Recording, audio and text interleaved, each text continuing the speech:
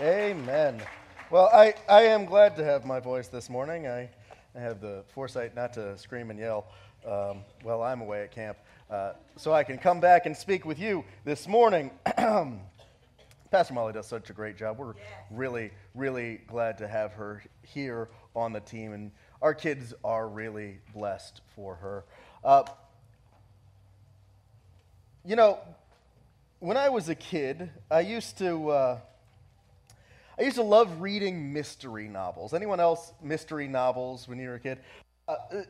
For me, it was the Hardy Boy mysteries. I almost have a full collection of all of the books.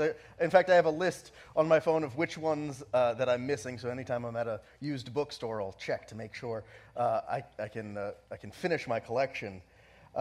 But if you don't know, Frank and Joe Hardy are the two brothers that were the teenage sleuths that always somehow found themselves in the middle of intrigue and danger and mystery.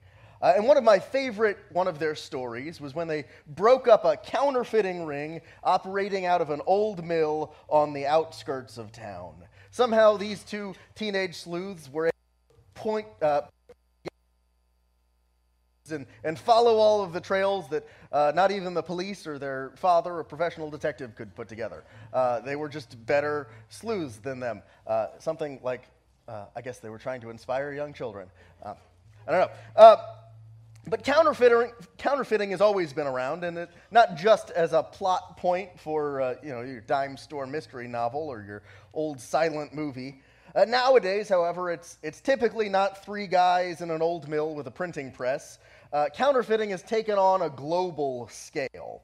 Nation-states are really the only groups that can afford to convincingly counterfeit anymore because money has become so technologically advanced. There's so many countermeasures embedded into our money that you can't possibly afford to convincingly reproduce money in a way that you could pass off as a counterfeit. In fact, all you have to do is take a look at a bill, hold it up to the light, and you can start to see some of the different countermeasures that are put into these bills that prevent them from being counterfeited. It said that to print one of these bills, the U.S. Mint has a printing press that can apply 9 tons of pressure on a printing plate. And what that allows them to do is print with such fine detail, it's called microprinting, that no other kind of printing press could possibly recreate the level of detail. In fact, if you take a $100 bill, it said you can look on the collar of Benjamin Franklin and you can read the words United States of America. And amongst many other countermeasures, it's made counterfeiting really not profitable for your old mill counterfeiting rings anymore. However, in 1861, when the Secret Service, that's actually the agency intended to prevent counterfeiting and protect our currency, when the Secret Service was formed, it was estimated that anywhere between 1/3 and 1/2 of all currency in the United States was fake. Can you believe that? 1/3 to 1/2 of all the bills in circulation were fake. That's why they formed the Secret Service. It was a really big problem. Nowadays, that number is something like 0.01% of all bills. The security measures have become advanced that small-scale counterfeiters have practically all gone out of business. However, we face a different kind of counterfeit today. And I believe God wants to use me to tell you today that the world we're living in has been passing you counterfeit bills. A counterfeit Jesus, if you will. Peter wrote this in 2 Peter chapter 2, verse 1. He says, "There will be false teachers among you. We have an enemy who's ready to pounce like a lion and not just wound you, but destroy you. Between algorithms and news outlets, certain educational systems, things we used to think we could trust, they're subtly and not so subtly trying to change our worldview and turn it away from the Bible.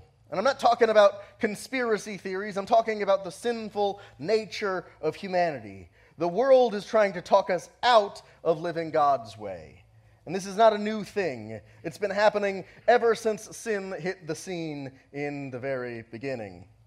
Between the things you hear on Netflix and see on the news, the things that come across your feed on Instagram and Facebook and TikTok, you've got friends that live their lives and make decisions based on a different set of assumptions and perceptions and experiences than you.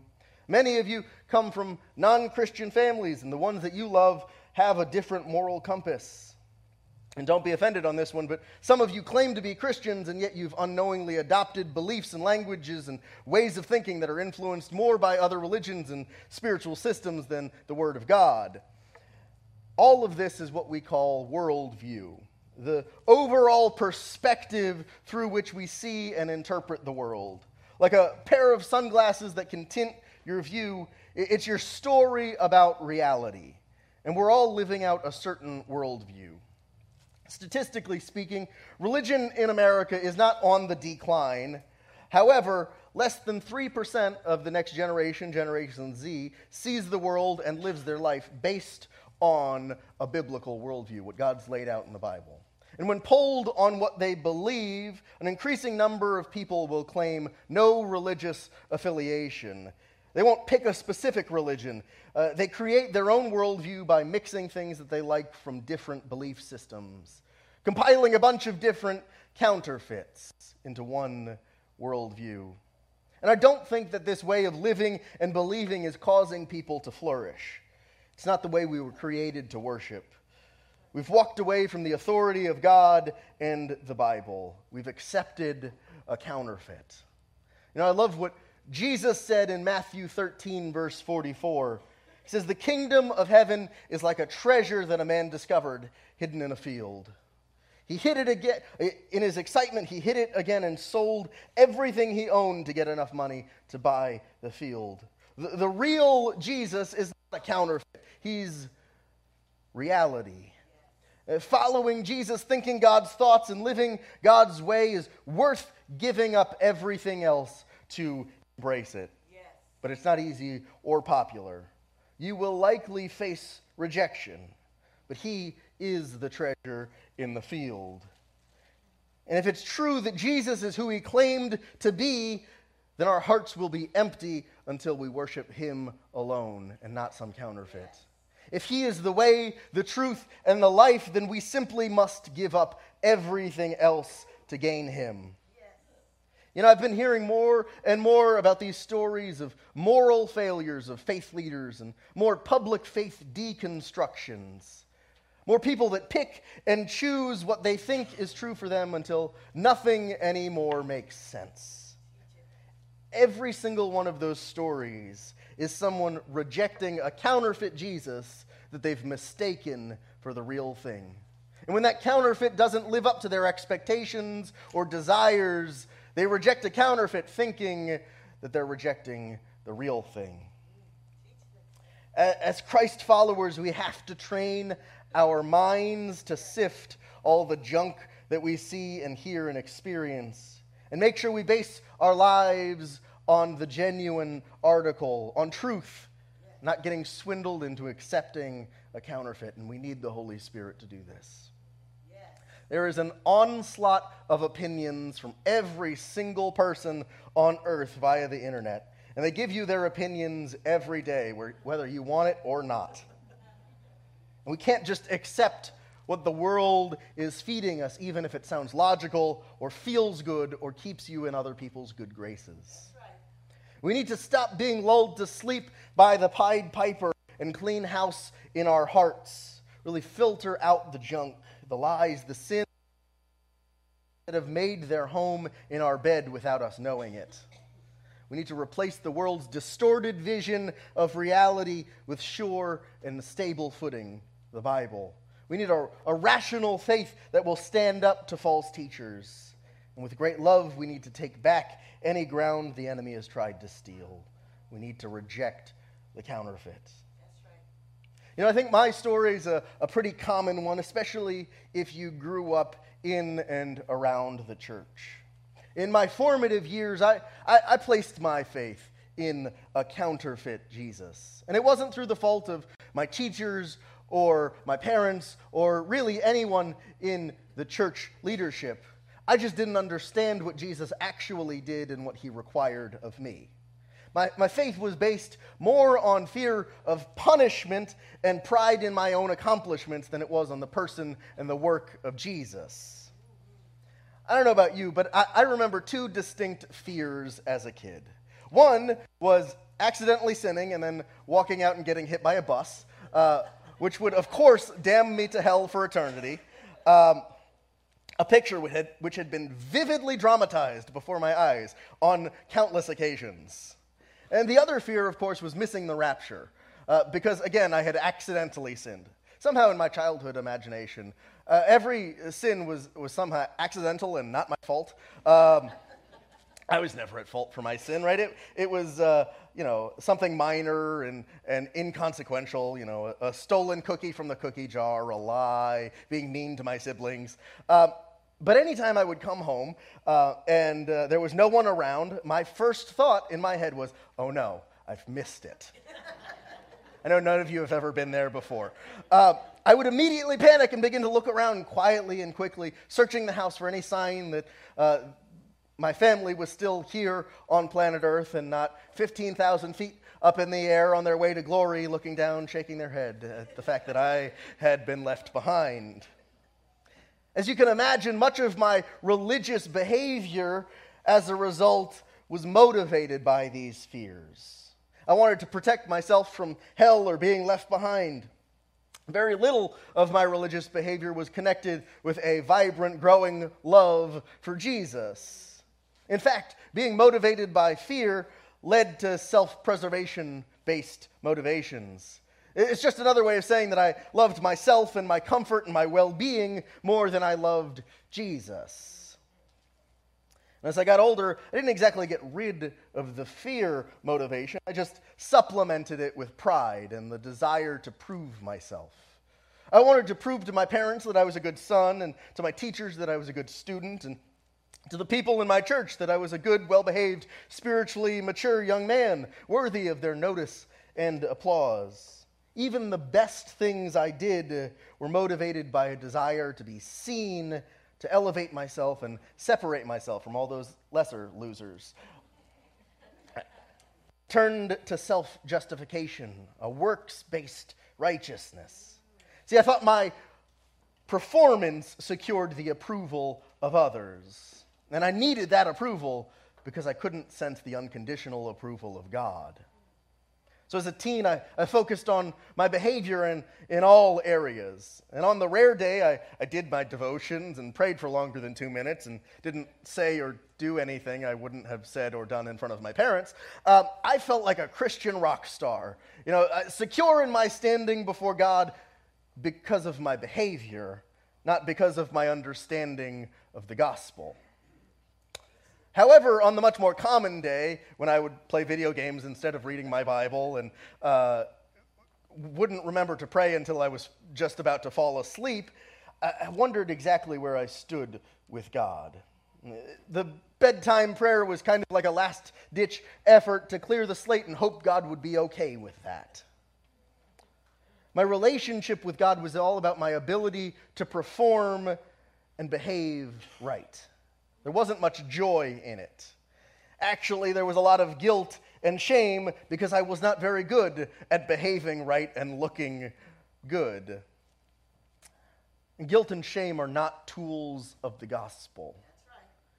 And it's all because I'd placed my faith in a counterfeit Jesus and believed a counterfeit gospel. Our main text this morning is found in 2 Corinthians chapter 11, verse 4. And it says this: "You happily put up with whatever anyone tells you, even if they preach a different Jesus than the one we preach, or a different kind of spirit than the one you received, or a different kind of gospel than the one you believed." Paul was following up with the Corinthian church in his second letter. And the Corinthians apparently were entertaining false teachers. And they believed those false teachers not based on the truth of what they preached, but based on their impressive credentials, their skilled preaching, and their powerful signs and wonders. They were being taught a counterfeit Jesus, but they couldn't see it. They were being given a counterfeit gospel by a counterfeit spirit, but they were blinded. This morning, we're going to spend the rest of our time talking about 2 counterfeit gospels and 4 counterfeit Jesuses and 1 counterfeit spirit I see at work in the world today. And of course, it's not an exhaustive list, but it's one I think is very prevalent in our churches today. So first, 2 counterfeit gospels I see being preached from our pulpits all the time. They are this: moralism, which says you should do better. It's the right thing to do. And a word I made up, motivationalism. You can be better. Think of all the possibilities. Both are really only interested in behavior modification. Moralism takes the Bible and searches it for good moral examples. It instructs with moralistic commands. Do this, don't do that. Don't lie or cheat or steal. Treat others well, and don't do bad things. Be a good person. The characters and the stories from the Bible become examples that we use to model our life after, or warning tales about what not to do. Motivationalism, on the other hand, seeks to inspire you to believe in yourself, to achieve more, to be better than others, to live your best life now. It places you at the center of the gospel story. Just think of all the things God could do for you, all the things you could achieve with God by your side. You can overcome all of your obstacles if you just believe in yourself and don't give up. The stories of the Bible become little more than positive, uplifting encouragement. Romans chapter 3, verse 10 says, "No one is good, not even one." Nowhere in the Bible does it say that our goal should be to be a good person or that being one gets us brownie points in God's eyes. The exact opposite is true. Jesus' very reason to come to earth was to die in the place of sinners because we could not live up to his law. The real insidious nature of these 2 counterfeit gospels is that they can be deceptively subtle. They can produce the same kind of behavior that many of us misidentify as the fruit of the Spirit. But you don't need the true gospel to make nice people. If all you're after is behavior modification, then moralism or motivationalism will suffice. To be truthful, you don't even really need the Bible if you just want inspiration and good behavior. Aesop's fables and chicken soup for the soul will do for that job. If it were just my job as the youth pastor here to make moral, good-behaving, upstanding citizens, I would have it pretty easy. That's not a terribly difficult thing to do. Behavior modification is very easy to observe. External holiness is simple to legislate. Do this, don't do that. Wear this, don't wear that. Say this, don't say that. And behavior is easy to measure. I used to only pray once a week. Now I pray twice a week, right? 2 times. I used to cuss every other word. Now I only cuss when pastor's not around. Easy to measure. We love to know where we stand as human beings, and we love keeping score. That's why we like to track behavior. And measuring that behavior addresses some of the pressures that we feel. Parents, you all know this. You know the pressure of wanting to have a good kid. Or maybe not even just a good kid. One that appears good in public, right? A lot of you parents would be thrilled with me as a youth pastor if I could just keep your son out of trouble and your daughter out of an unhealthy dating relationship. Right? If the kids in the youth group just behaved themselves and looked like good Christians, then I would be like the second coming of Jesus for these youths. We use behavior modification because it's what we're used to. Many of us grew up in an environment where external behavior was the only measure of sanctification. Our faith was defined mostly in terms of what we did. And if God used that kind of environment to save you, you might assume that it would work for others. You may have thrived in an environment of legalism. I know I sure did. But if you did, that's the grace of God. We have to remind ourselves that sometimes God works through us, but all the time He's working in spite of us. just because it worked doesn't mean it's healthy. And to make it even worse, the behavior modification at heart in these two false gospels place ourselves at the center of the gospel story. We end up thinking of our faith more in terms of what we do than what Jesus has done. These approaches appeal to our own self-salvation tendencies. Jesus tells a story in Luke chapter 18 about rightly motivated religious activity and wrongly motivated religious activity. He says this, Jesus told this story to some who had great confidence in their own righteousness and scorned everyone else. 2 men went to the temple to pray. One was a Pharisee, and the other was a despised tax collector. The Pharisee stood by himself and prayed this prayer, I thank you, God, that I am not like other people, cheaters, sinners, adulterers. I'm certainly not like that tax collector. I fast twice a week, and I give you 1/10 of my income. But the tax collector stood at a distance and dared not even lift his eyes to heaven as he prayed. Instead, he beat his chest in sorrow, saying, "Oh God, be merciful to me, for I am a sinner." I tell you, this sinner, not the Pharisee, returned home justified before God. For those who exalt themselves will be humbled, and those who humble themselves will be exalted. See, this underlying message is filled with hints and undertones of earning God's grace and proving our own goodness.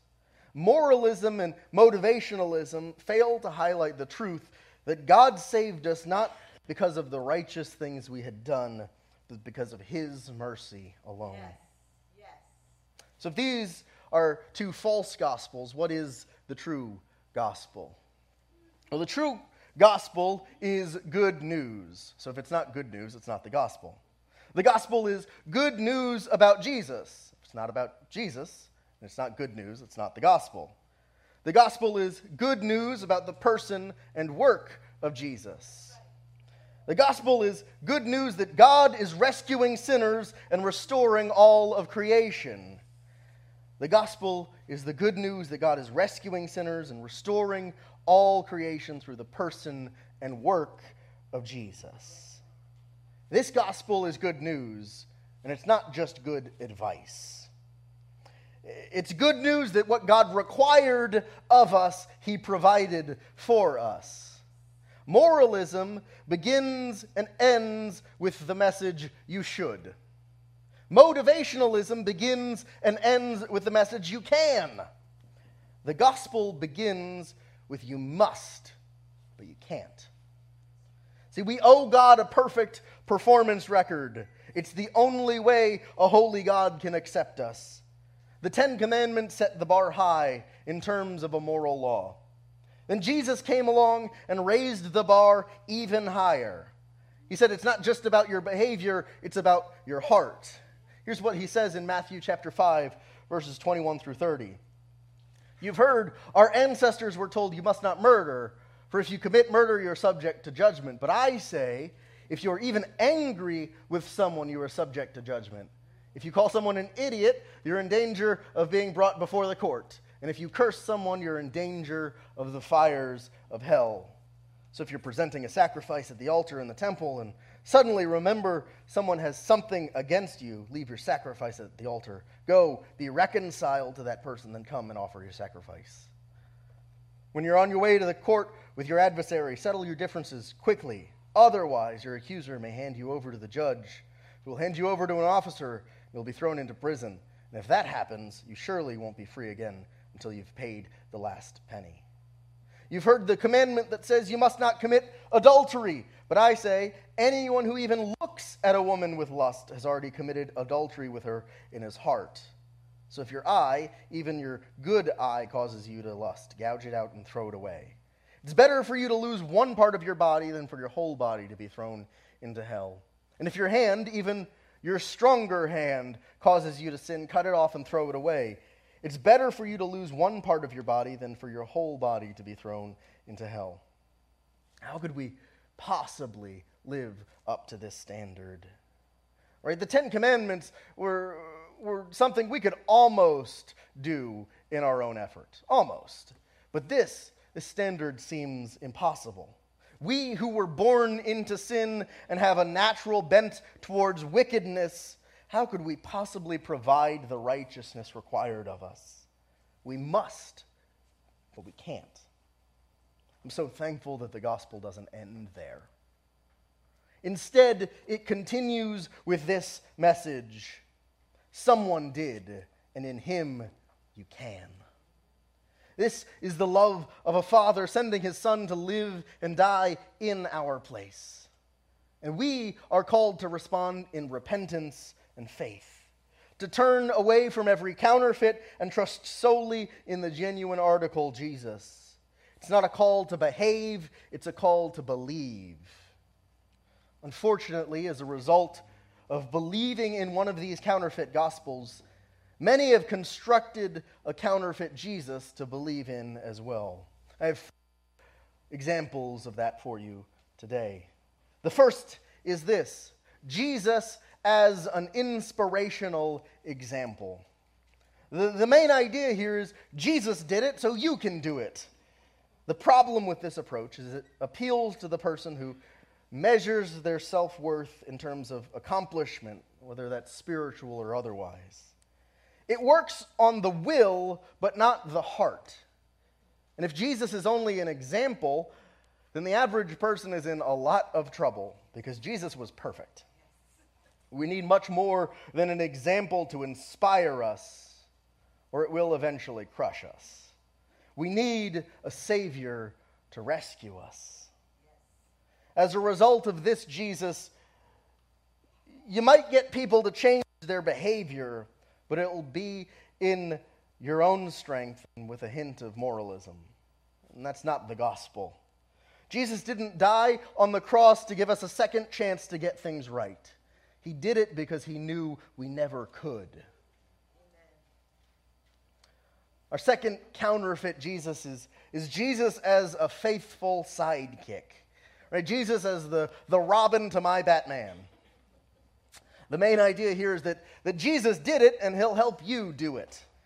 This approach reduces Jesus from the central character of the story of our salvation to a silent partner who simply helps us live right. He becomes nothing more than the greatest tool in your toolbox. Jesus gets the assist, but I get the goal. The gospel is not that he helps us get it right, but that he got it right in our place. That's a big, big difference. As a result, you might get people fired up, but you'll also make them self-reliant, filled with unhealthy expectations. If you think all you need is a boost from your buddy Jesus to be okay, you truly don't understand the depth of humanity's depravity. See, grasping on a profound level how lost we all are is the starting point for encountering the real Jesus. Our third counterfeit Jesus is Jesus as a jilted lover. Right? Jesus did it for you, so don't hurt his feelings and let him down. This approach appeals to people's emotions and fears and sense of guilt. I would say most people don't want to disappoint or let anyone down, let alone God. But as I said, fear and guilt are not gospel motivations. They're tools of the enemy. So as a result, you might get emotionally driven responses, especially from people who want to please people. Right? You make all sorts of radical promises about never, ever sinning ever again. Especially on like night 3 of camp, down at the altar. No? Nobody? Just me? Okay. However, eventually you'll find someone else that you don't want to disappoint even more than God, be it your peers or a boyfriend or a girlfriend or your spouse. That kind of relationship will easily trump the change brought about by this counterfeit Jesus. Our fourth counterfeit is Jesus as a divine loophole. I think of this one as the man stranded on a raft in the middle of the ocean, right? God, if you just get me out of this one, right, I promise I'll do better. And the main idea is Jesus did it and you should too. But if you don't, he'll get you out of it. He'll forgive you. This approach can combine with any of the other previous three, and it weakens the message of the gospel and the power of grace. See, either the grace of God is the most powerful force of change for mankind, or we're hopeless. The get-out-of-jail-free card approach to grace doesn't communicate that. As a result, some folks will come to see Jesus as nothing more than their great eraser. They do whatever they want and then come to him hoping he can hit the reset button for them. They live whatever way they want to Saturday and then come to church on Sunday and beg for forgiveness. Makes you feel better, but it doesn't invite you into the story of the gospel. And eventually, you stop believing it because either you believe you've fallen too far, or your heart stops being drawn to a grace that's strong enough to forgive when your hearts wander, but too weak to truly win your affections. Those are 4 counterfeits. What is the real deal then? Well, Jesus is your Savior. He's your healer. He's your baptizer. And he's your soon-coming King. Jesus came into the world born of a virgin, fully God and fully man. He lived a sinless life, performed many miracles, and instructed people on the newly inaugurated kingdom of God. He went to the cross of his own volition, in fulfillment of prophecy. And in doing so, he crushed the head of the serpent who is Satan. His death on the cross satisfied our sin debt, and ascending into heaven, he proved his victory over death, hell, and the grave. Jesus overcame sin because we couldn't.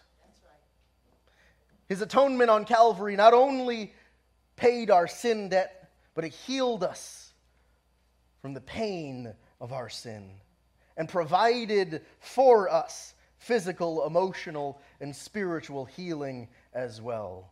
There is power in that blood. Jesus healed your body because you didn't have the power on your own. As he ascended into heaven, he sent the Holy Spirit to earth, baptizing the apostles and the early church on the day of Pentecost. Holy Spirit, the church was empowered to reach their world through the supernatural gifts of the Spirit. Jesus baptized in the Holy Spirit because we need the power. And right now, he is at the right hand of the Father, interceding on our behalf, testifying of what he did on the cross for us to the Father, waiting to return, to meet his church in the air at the sound of the trumpet on that day, to usher in the age of his kingdom made visible on the earth as he rules and reigns as king for all eternity. Amen? Can't wait for the day. I hope you're ready for it. I told you as a child that I used to fear Christ's return, but that was because I believed a counterfeit gospel. I believed a counterfeit gospel where my salvation was dependent on my present right behavior. Now that I know the real deal, I know the true Jesus, I've encountered the life-changing work of the real gospel.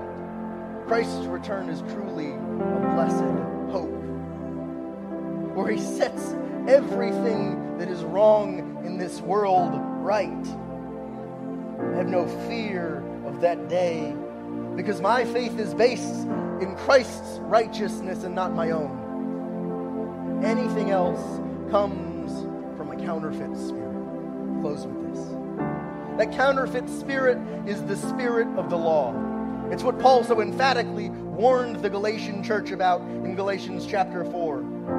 He writes this: "Before you Gentiles knew God, you were slaves to the so-called gods that do not even exist.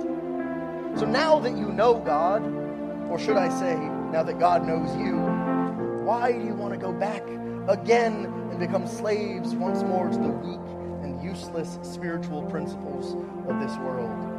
You're trying to earn favor with God by observing certain days or months or seasons or years. I fear for you. Perhaps all my hard work is for nothing. Dear brothers and sisters, I plead with you, live as I do in freedom from these things. For I've become, like you Gentiles, free from the law. That spirit of legalism, the spirit of the law, is the useless spiritual principle of the world. Legalism takes good advice and makes it into laws to obey. Christ came and lived a perfect life, fulfilling every requirement of the law so that we could be set free from slavery to the law. The spirit of the law is concerned with looking good. The Holy Spirit is concerned with good fruit. You know, if you don't look too closely at a bowl of wax apples, it'll look a lot like the real thing. But try biting into one and see what happens. See which one tastes better. It's easy to mistake the spirit of legalism because we misunderstand the tension of right behavior in the Christian life. We mistake the fruit of the Spirit for the spirit of the law. Legalists will say that right behavior is important. It's the most important thing. What you do matters. Stop sinning, you heathens. Which is true. However, the motivation is off.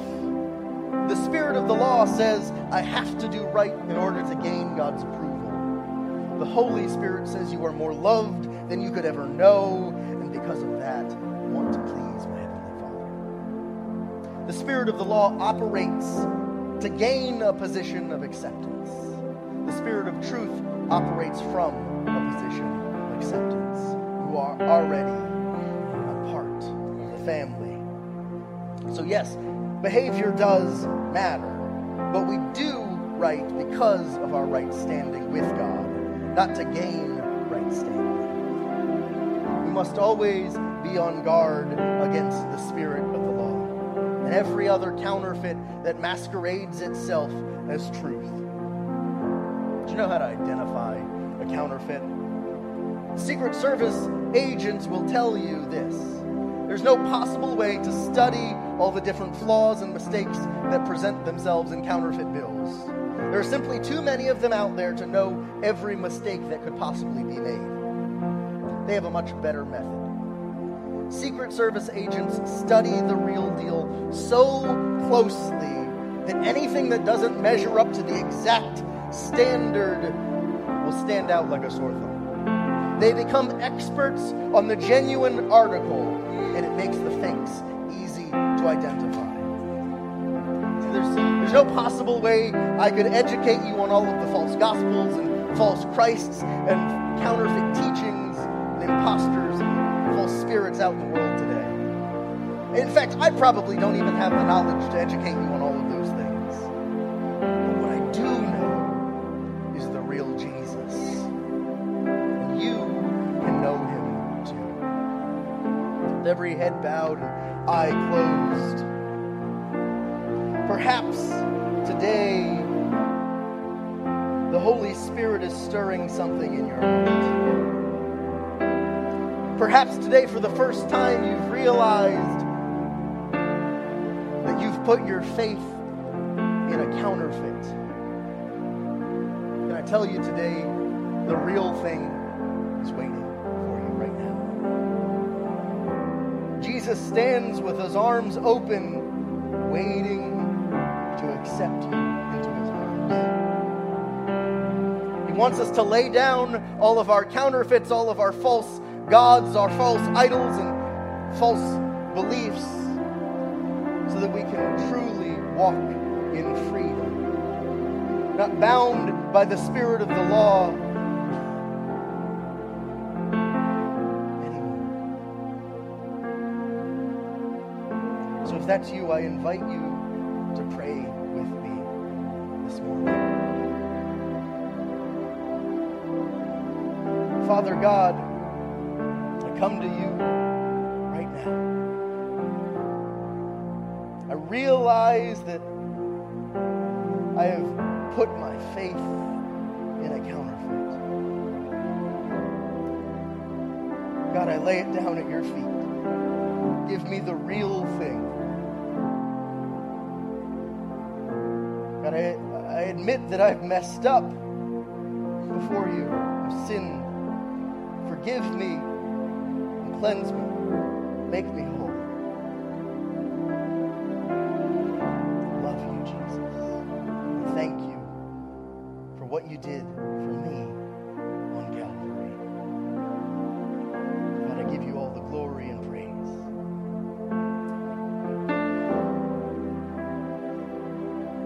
Thank you, Jesus.